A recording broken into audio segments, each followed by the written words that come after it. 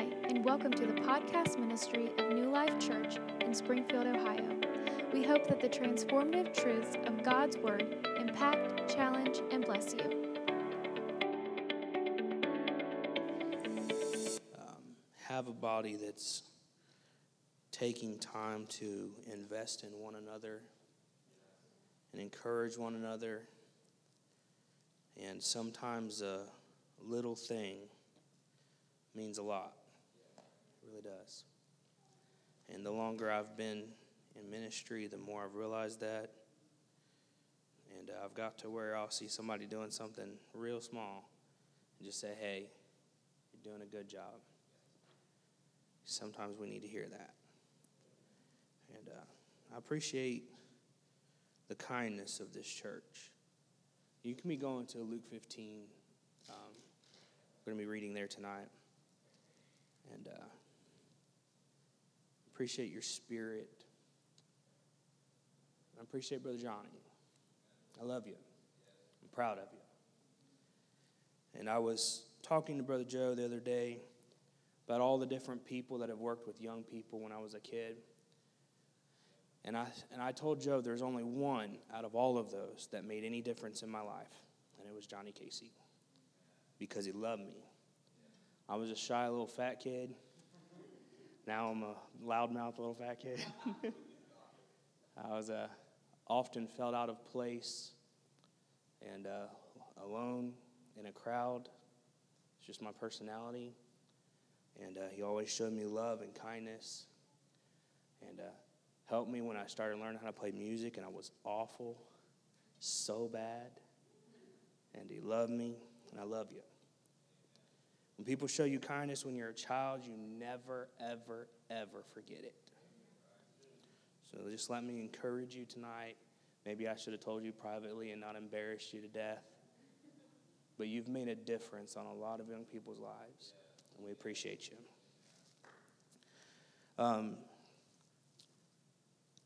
I've been feeling the Lord stir my heart and about certain things. And I feel a tremendous burden to preach to us tonight. And I feel like what we're getting into, and we've talked about it amongst the preachers of the church. I feel like this is a turning point for the body. And that God wants to give us some meaningful counsel and prepare us for a season of harvest. And I hope to be a part of that as the Lord leads. And there is no way that I'm going to get through preaching when I'm preaching the next couple of weeks without many tears. Because it's meaningful to me. And we're going to be looking at how that we ought to handle and deal with and work with sinners and especially backsliders. I've been very burdened of late, and I know I'm taking a few minutes for a number of backsliders but I've been very burdened of late over a number of backsliders that I know that are church hurt,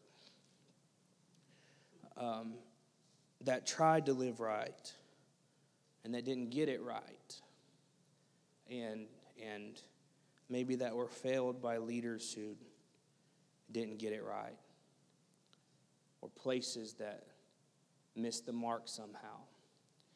And I know folks, even in my own family, that at one point were really into church.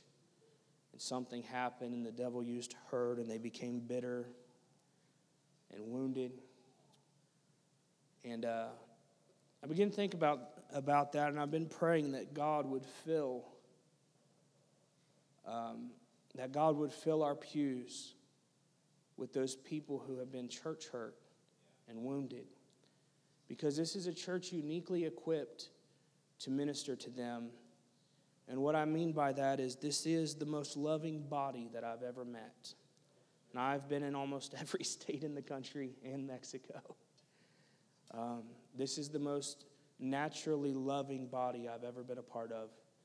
And I believe that God has given us people that are like-minded and that are willing to do the hard work of ministry and recovery and restoration. And I'm praying that God will fill our pews with those that the other churches wouldn't take, with those that they wouldn't work with those that they wouldn't love on, with those that they wounded. And I could list names of people I've been praying for by name. And I want you to know this is a body that can minister to people like that. You may not recognize it, but I do. And so we're going to get into the preaching, and we've prepared a couple weeks, but I'm not going to rush this. I'm not going to take a long, long time, but I'm not going to rush this because I feel like there's some things the Lord wants us to hear. And this might be more like teaching than preaching, but it's timely. Luke chapter 15, verse 11. And then he said, a certain man had 2 sons. The younger of them said to his father, Father, give me the portion of goods that falls to me. So he divided to them his livelihood. Not many days after, the younger son gathered all together, journeyed to a far country, and there wasted his possessions with prodigal living. The KJV there says riotous living.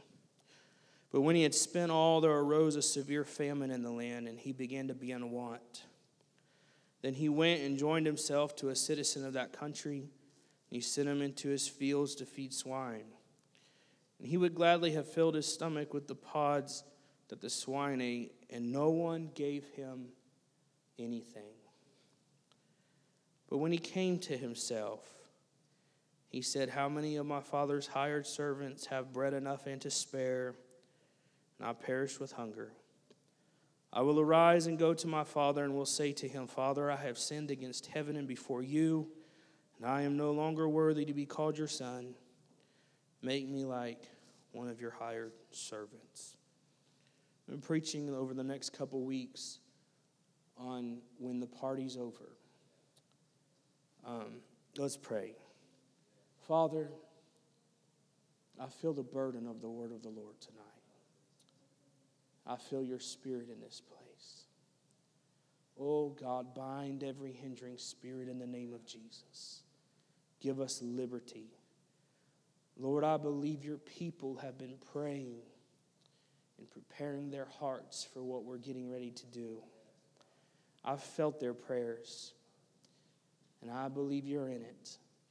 Have your way, Lord. Guide me, direct me, move for us. In Jesus' name, amen. Luke chapter 15 is a very familiar passage to anybody that's been in church for very long. Brother Johnny gave us a little sermonette from an earlier portion of the chapter about those lost sheep. It begins in a manner that disturbs me. The Bible says that all the tax collectors and the sinners drew near to Jesus to hear him. The worst of the worst. Can you think of anybody that'd be more despised in a culture than a tax collector?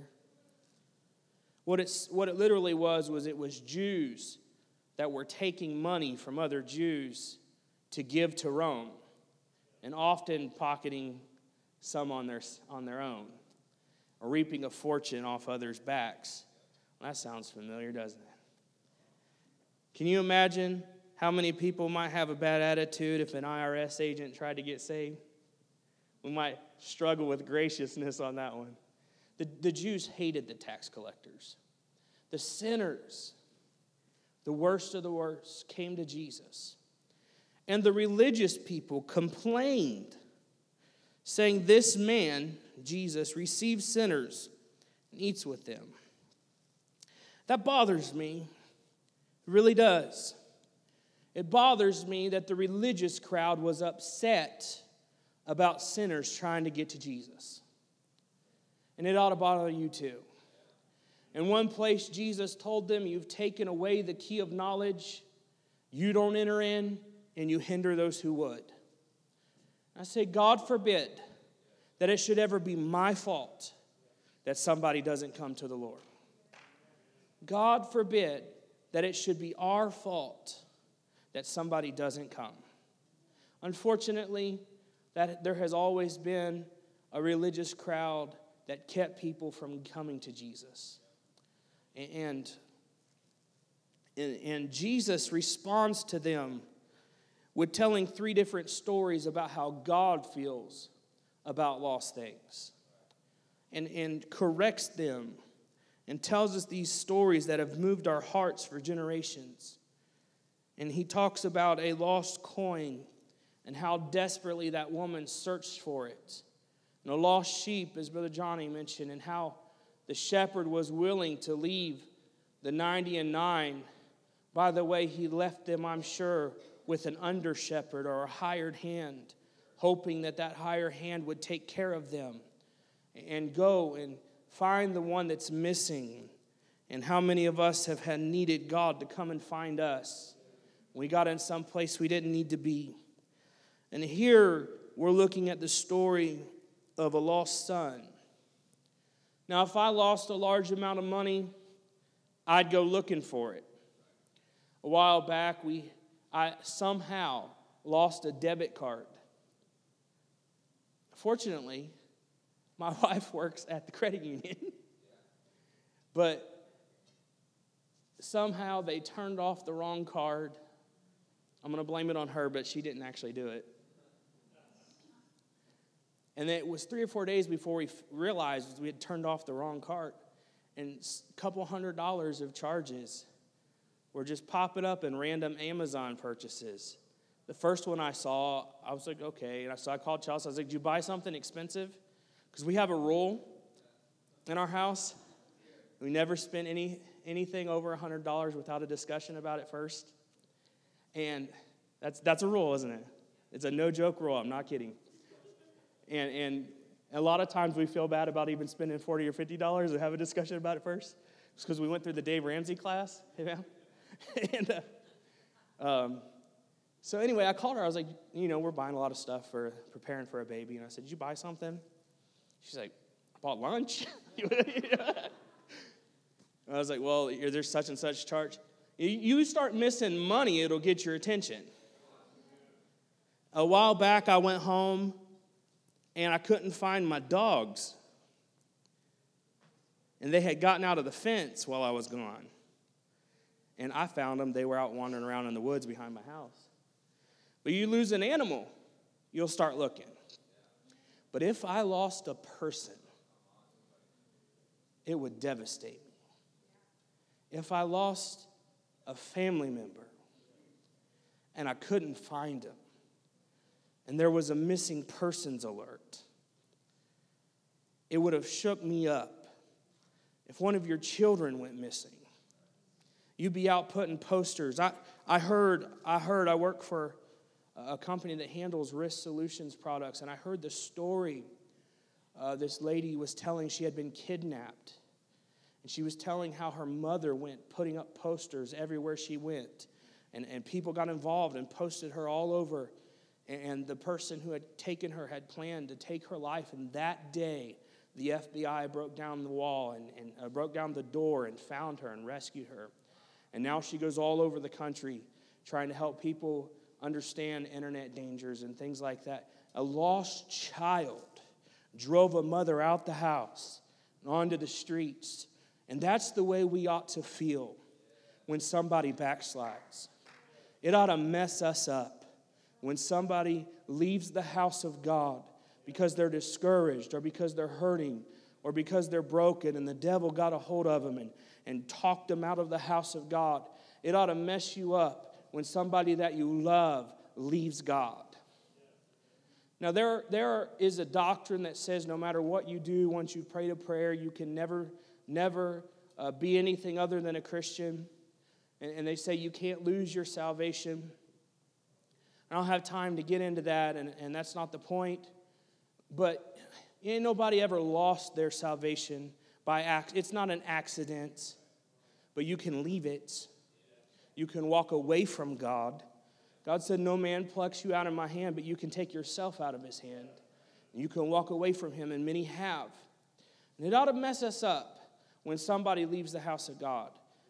We ought to be upset about lost loved ones. It ought to bother you when you see the shape that their life is in. How many say, I've been praying for a sinner in my family here lately, and I'm bothered by the condition of their life. I'm bothered by how lost they are. And so the first thing I want to do here is I want to talk about kind of why the prodigal left home and what happened when he did. You know, I don't want to go too slow, but I want to take my time too. So there's this question that why in the world would he leave a place where he had everything he needed? If you look in the book of Ruth, chapter number 1, it tells us about a man named Elimelech, and he lived in Bethlehem. The word Bethlehem means the house of bread. And the Bible tells us that there was a famine in the land. And so he packed up his bags and went to Moab. And I've always struggled in my mind to understand the logic of that. In the middle of a famine where food is scarce, why would you move out of the house of bread? But the devil can get people to think in that way. The house of God is the house of bread. It's the place of provision and supply.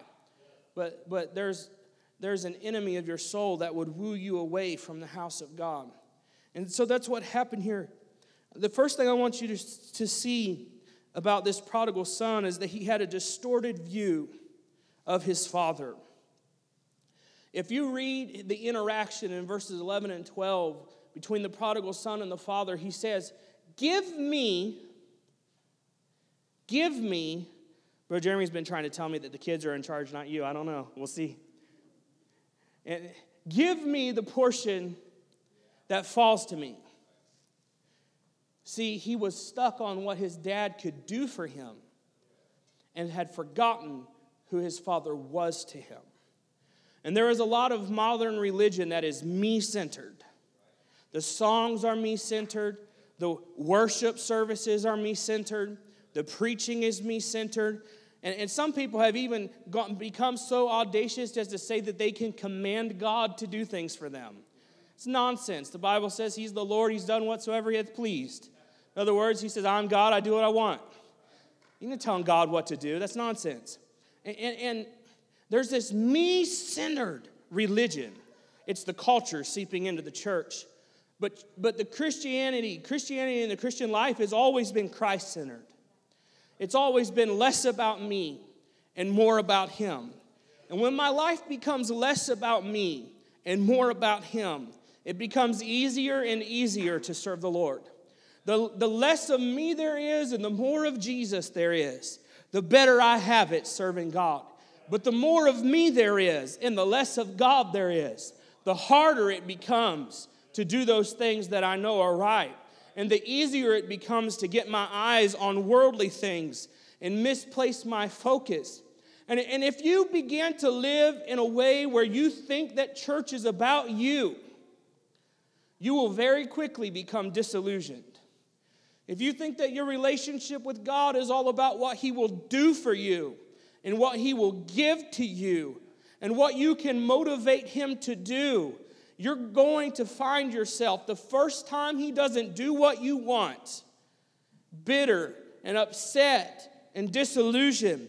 And I asked God for this, and he didn't do it. And people have left the house of God over that because they misunderstood who God was. He is a gift giver, and every good and perfect gift comes from the Father above. But he's not just a gift giver. He is the sovereign God of the universe. And my relationship with him must always be based on the fact that he is God and I am not. And if I get that out of whack, then anything other than God can begin to get my attention. We sing that song that says, Jesus at the center of it all. If Jesus is anywhere other than the center, you're on your way out the door. Because things will begin to get your attention when it was supposed to be Jesus at the center.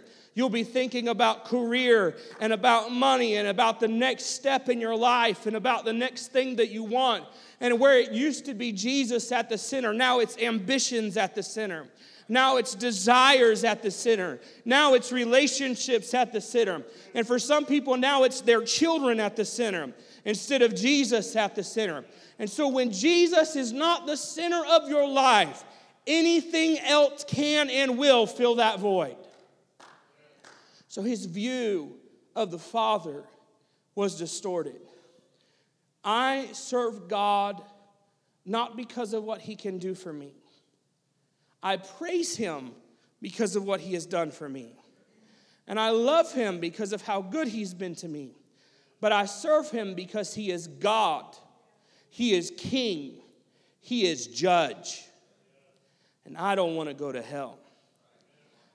The ultimate reason I got saved is because I don't want to go to hell. Amen. Now, the perks of living for God are out of this world. Eternal life, the presence of the Lord, a prayer-answering Father. We can go on and on about that, and we have, and we will again. But that's not why I serve him. That's the perks of serving him. And so when you get your eye off of who the Father is and only focus on what the Father does, then pretty soon you'll be impressed by what someone else does.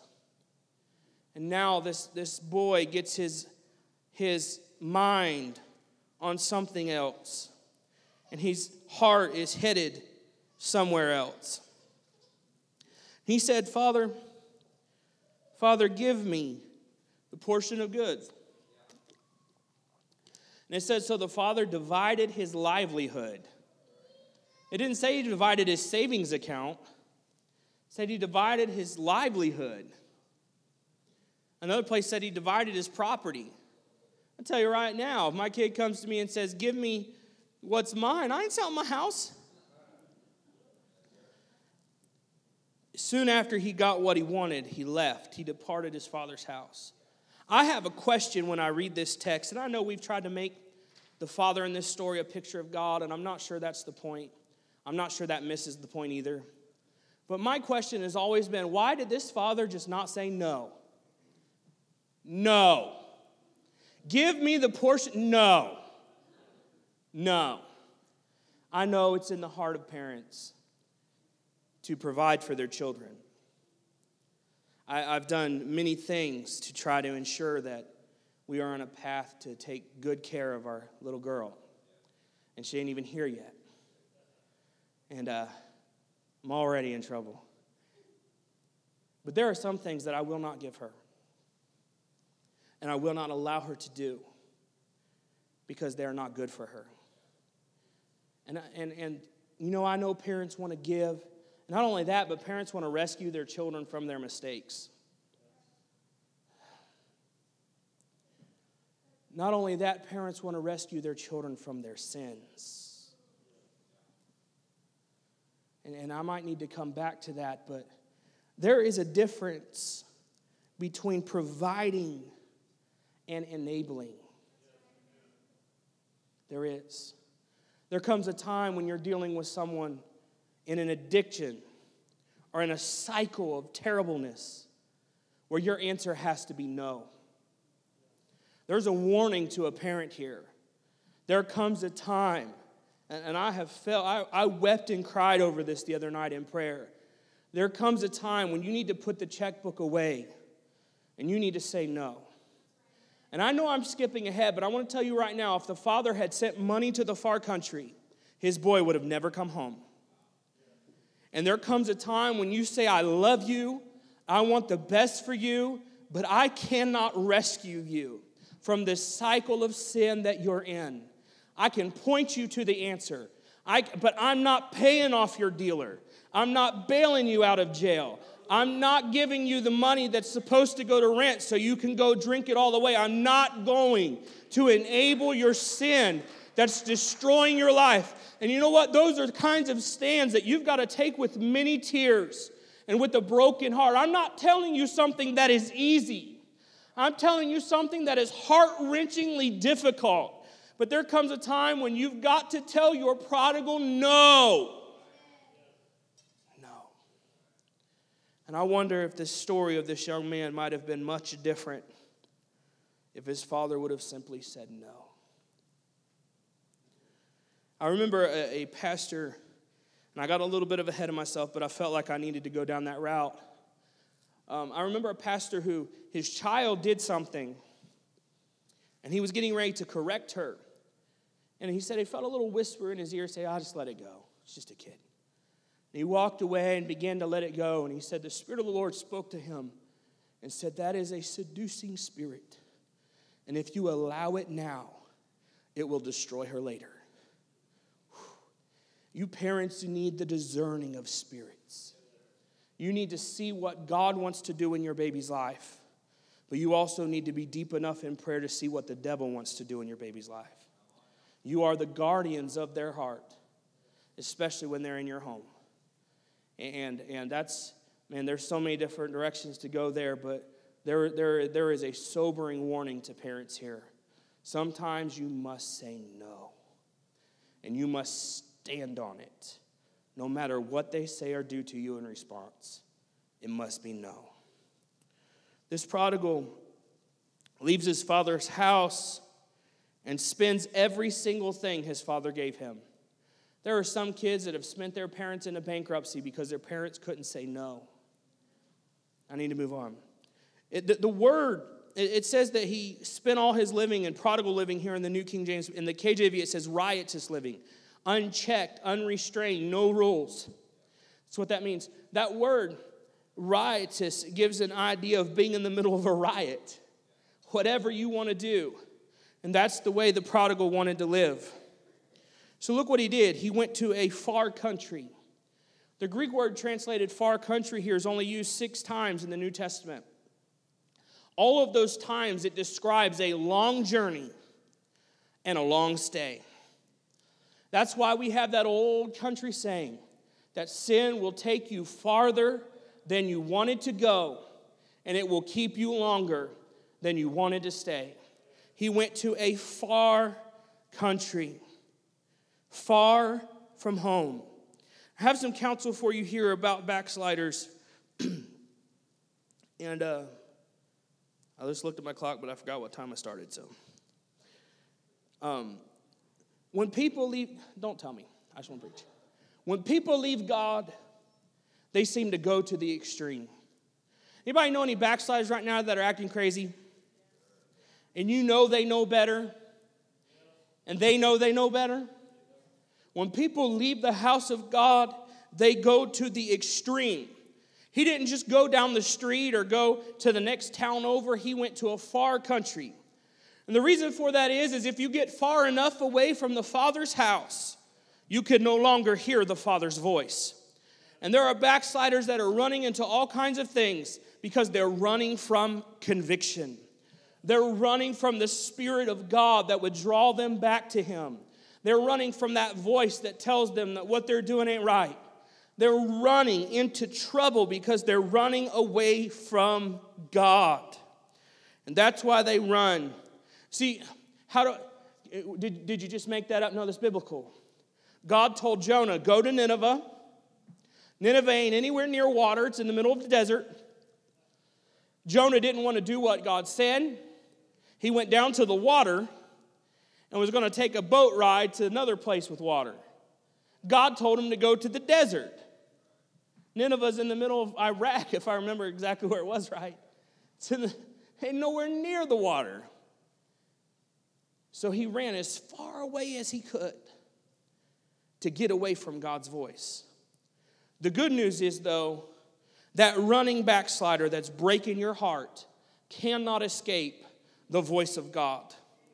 They're breaking your heart with the things that they're doing. And you've wept over them, and you've cried over them, and you've lost sleep over them, and you've lost meals over them, and you're devastated, even here tonight, over the things that they're doing.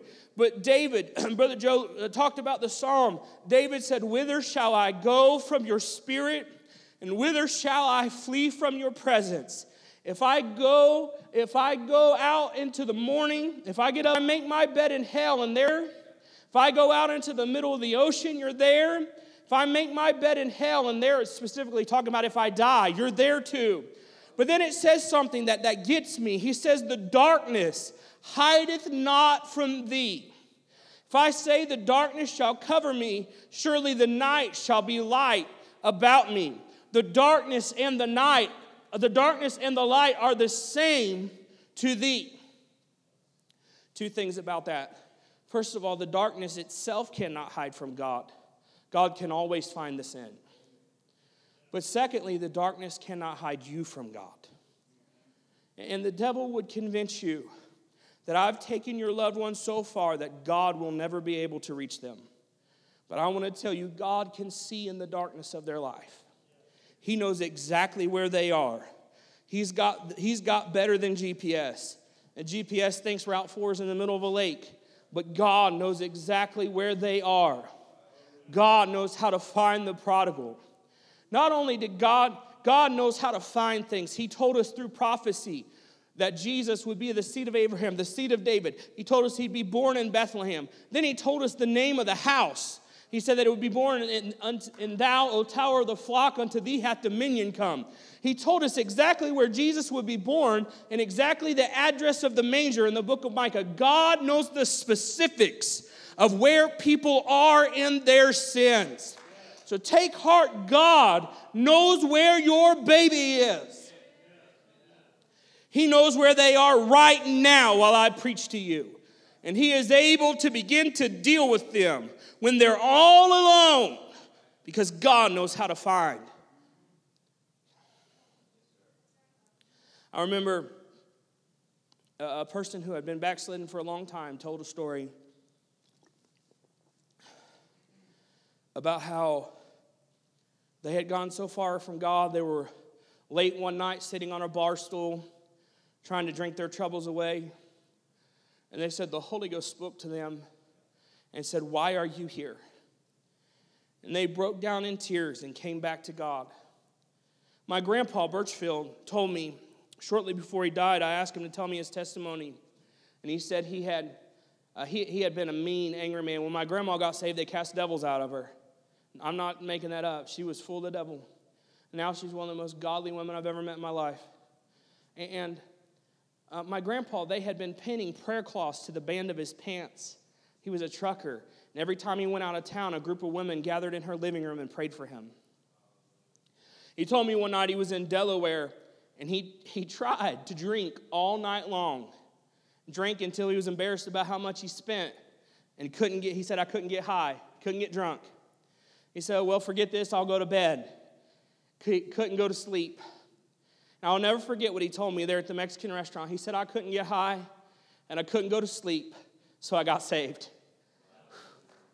And in the latter stages of his life, he was in kidney failure, and he'd be unconscious, and he'd come to speaking in tongues, full of God. When I went to say goodbye to him when he died, when I walked into the nursing home room that he was in, there was almost a tangible presence of God. Because precious in the eyes of the Lord are the death of his saint. And I felt the Holy Ghost when I walked into the room. He said, I couldn't get drunk, and I couldn't go to sleep, so I got saved. And oh, God knows how to give them a moment where they can make a choice. Amen. People try to run from God. I remember a preacher telling a story of how he had backslidden, and he said, I was afraid of the dark, and I was afraid to be alone because I would sleep with the light on and music playing, and I'd try to be around people all hours of the night because every time I got by myself, God would begin to deal with my heart. And the Spirit of the Lord found him in the darkness and began to tap on his shoulder and say, hey, you ain't living right. People go very far. I want to tell you, if your prodigal is acting crazy, that's a good sign that God's on the case. Did you hear me? You need to hear that. When they're acting crazy, it's a good sign God's dealing with them. And if they're lashing out, that's a good sign God's dealing with them. So this prodigal, he went real far. He had a lot of fun. He had a blast. And I want to tell us something here that we need to understand. and I hope I'm not taking too long, but I'm not looking at the clock because you need to hear this. There is a period of time where sin is fun. I read of a preacher that said that when somebody leaves the house of God, they feel a sense of euphoria, of excitement, because all of a sudden there are no rules. There are no restrictions. And we need to understand that there is a period of time when they're having a blast. The reason we need to understand that is because it's almost impossible to reach somebody that's in the fun stage of sin. It's very hard.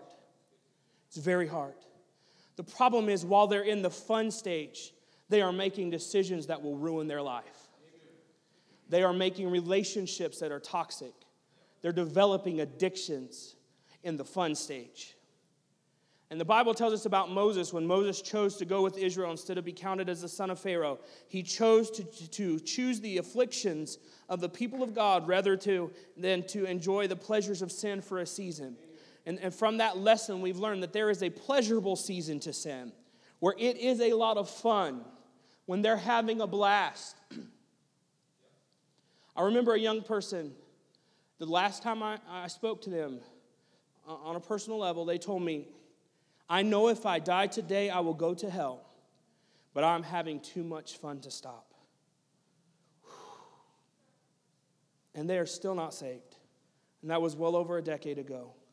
Broken home, family problems, and the season of fun made life-altering decisions. It is hard to reach them in the fun stage. It is. But that is when your voice must be the loudest, because that's when they're making those decisions that will destroy them. And that's when they'll fight you the hardest, and that's when they'll hurt you the most, because they don't see the problem, because they're having fun. But the problem is, the Bible says he spent all on prodigal living. The problem with the fun is that he ran out of funds. He ran out of the problem with sin, of the ability to have fun. So that's the problem with sin. It entices you, and then you run out of the ability to enjoy it. You drink, and then you build up a tolerance to it, and you've got to drink more, and you get more and more sick because you drink more and more, and then you're an alcoholic. They do the hit, and they feel the high, and then the next time they have to take more, and then the next time they've got to take more, and then eventually they run out of the ability to have fun. I know of a young man that became such a bad alcoholic that he could no longer drink water. He would vomit immediately. He ran out of fun. That's the problem with having fun in sin, is it gets to a point where it's no longer fun, but it's a bondage you can't get away from.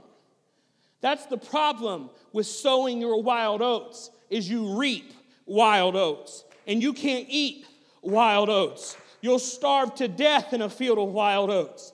There's a place where sin is no longer fun, but it's something you're desperate to get away from, and you feel like you are bound in shackles that you have no ability to break. And I want to tell you, if that's you and you're in this place today, the good news is that Jesus can break the shackles of sin. Jesus can break the shackles of addiction. Jesus can break the bondages of habits. Jesus can break anxiety, and Jesus can break suicidal tendencies, and Jesus can break those nerve problems, and Jesus can change it. He can turn it. If you'll turn your life to Him, He'll turn your life around. I know this because I was a prodigal son, and now I am a preacher, because there was a time when Jesus broke it. Sin is a trap.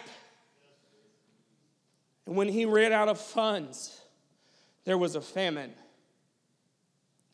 See, sin, you feel good for a minute, and then you feel empty and dirty and broken and hurting.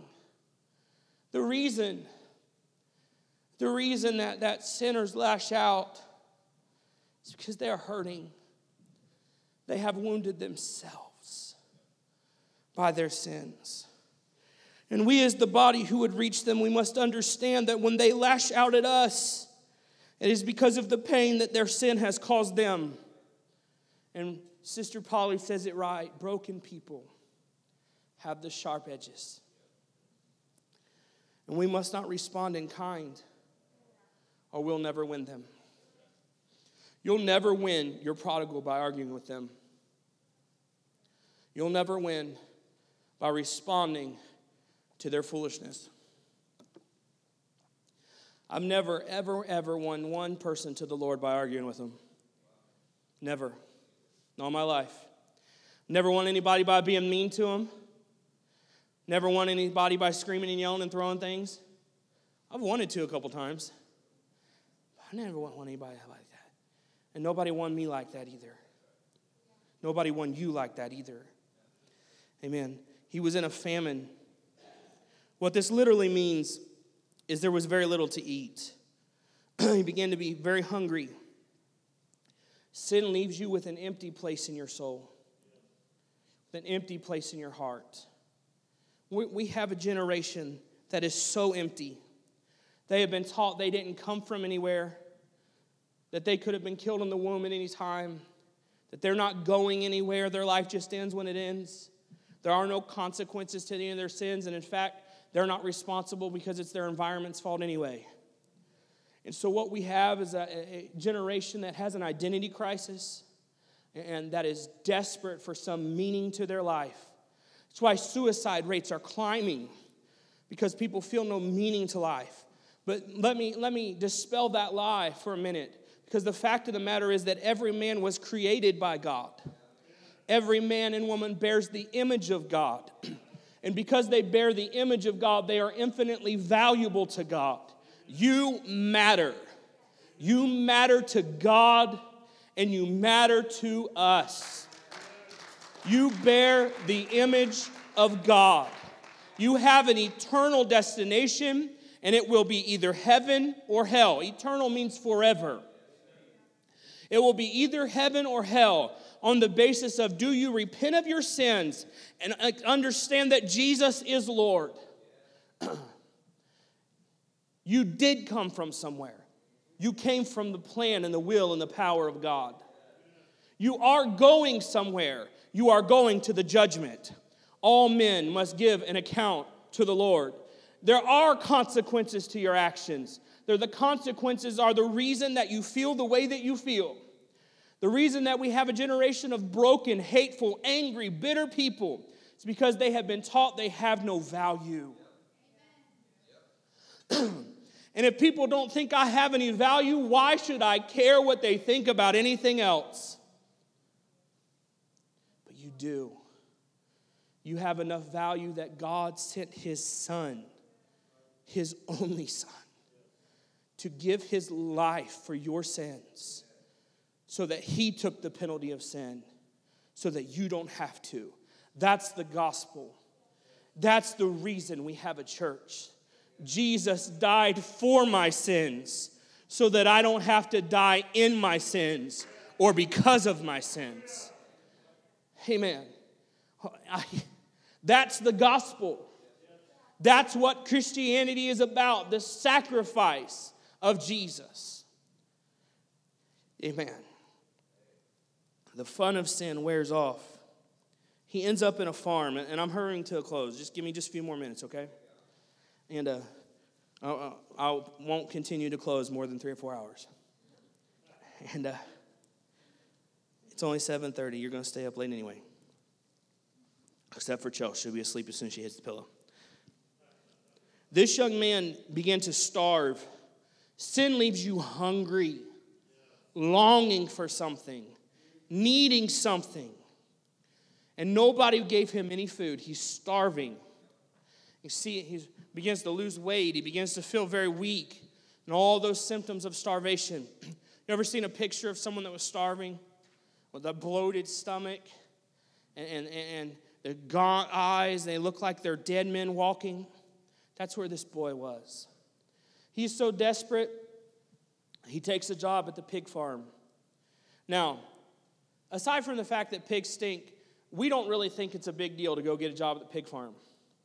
Because under the Jewish diet, it meant something. Because under the Jewish dietary law, pigs were unclean. And even touching them made you ceremonially unclean to where you couldn't go into the house of God. And he, as a Jewish boy, who knew that the pigs were the lowest of the low, for that's rock bottom for him. You see, sometimes God has to take the prodigal to rock bottom to get their attention. And that's where I come back to the point of not rescuing your sinners from the consequences of their sins. Because in rescuing them from hitting rock bottom, you can keep them from having that I came to myself moment. And I know that's hard to do, but I have seen parents with good intentions and loving hearts keep their prodigals in the far country because they kept enabling them to stay there.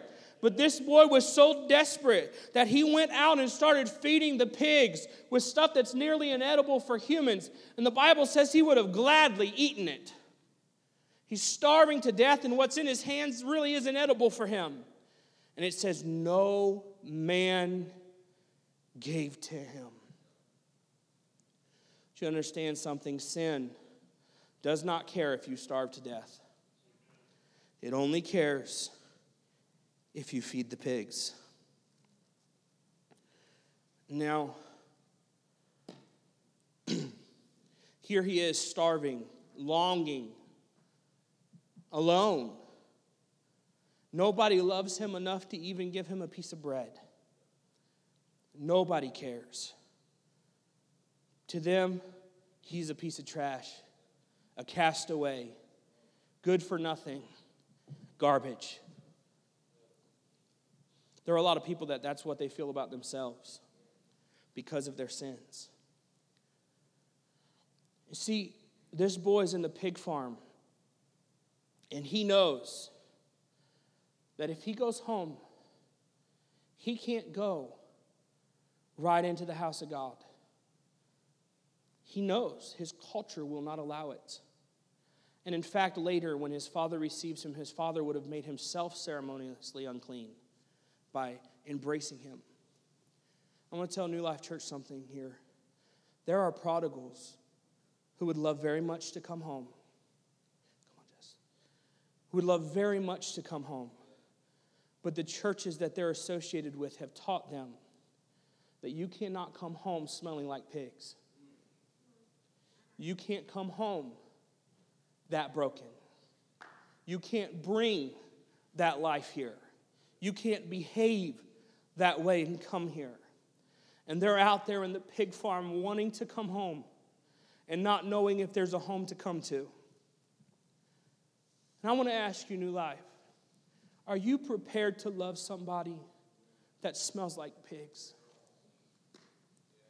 Somebody that reeks of brokenness, covered in sins.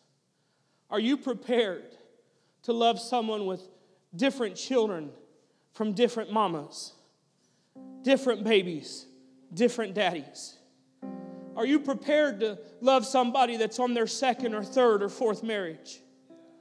Are you prepared to love a homosexual couple? Are you prepared to love a drunk? Are you prepared to love an addict? Are you prepared to love somebody that's mean and hateful? Are you prepared to love a homeless person that really does smell like the pigs? Are you prepared to love the one that the other church wouldn't?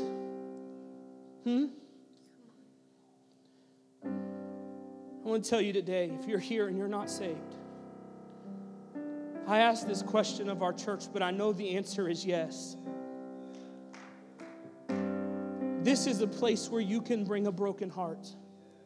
Yes. This is a place where you can bring a broken life. This is a place where you can bring those things that you're ashamed to talk about. This is a place where you can bring all of your sins. And in fact, there are people that have wanted to come home, and the church culture has taught them that they have to fix their problems first, because then they can be accepted.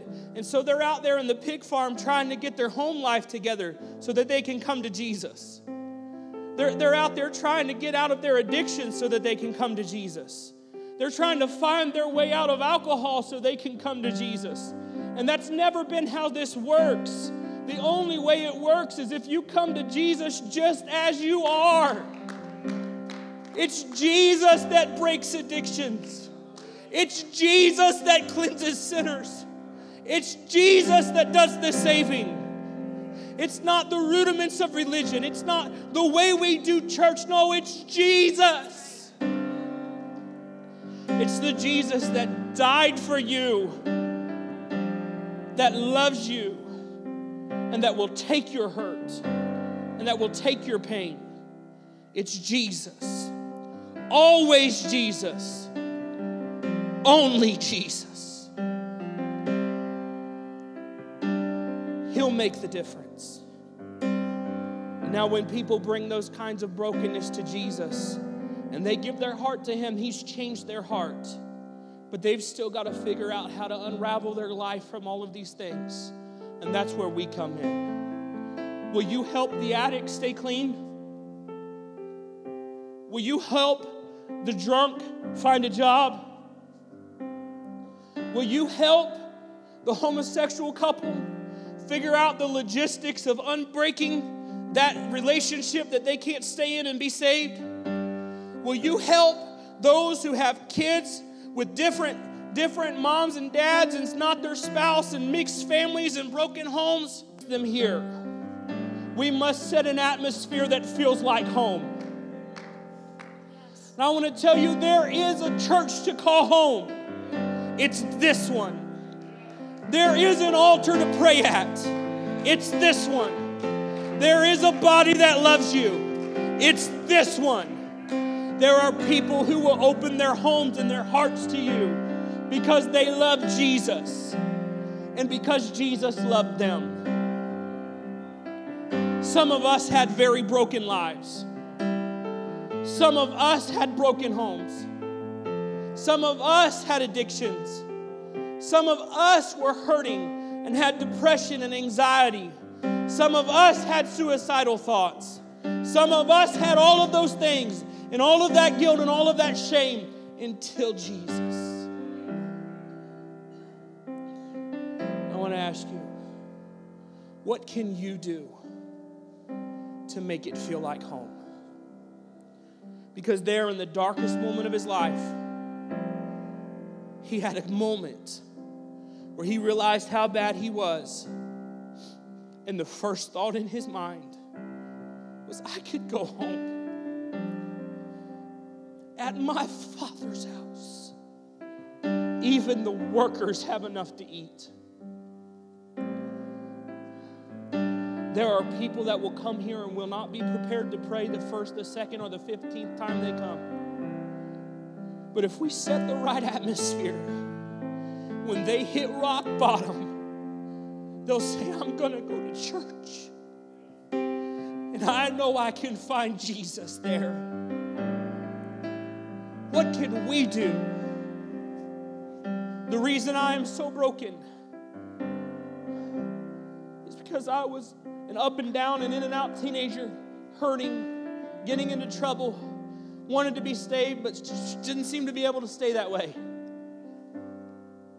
Somebody interrupted a service and preached a message to me.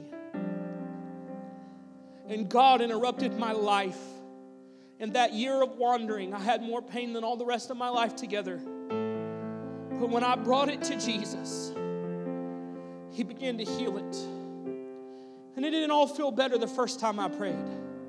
But I knew there was a difference. I'm going to tell you, you're not ready to pray today. And if you did, you would just be putting on a show because you're not ready. But when God begins to deal with your heart, there is a place to come home to. When you're ready and you mean it, there's a place here and a body that loves you. And I'm not going to give a specific altar call today. I just don't think I should. I'm going to tell you, all of the church is going to come and pray here in a second. If you're here and you're not saved, and you want to be, and you are the one that's ready, if you'll get our attention and you'll come forward with the rest of us, we'd love to pray with you. I promise you, you won't pray alone. You won't. This is my challenge to New Life. I want us to fall into these altars today, and I want this to be our prayer. Lord, tell me what I can do to make this feel like home for somebody else's prodigal. That's so good. Tell me what I can do to make this feel like home for your family. Because maybe you're the one that can make it feel like home for my family. What can I do, Lord, to make it feel like home for their prodigal?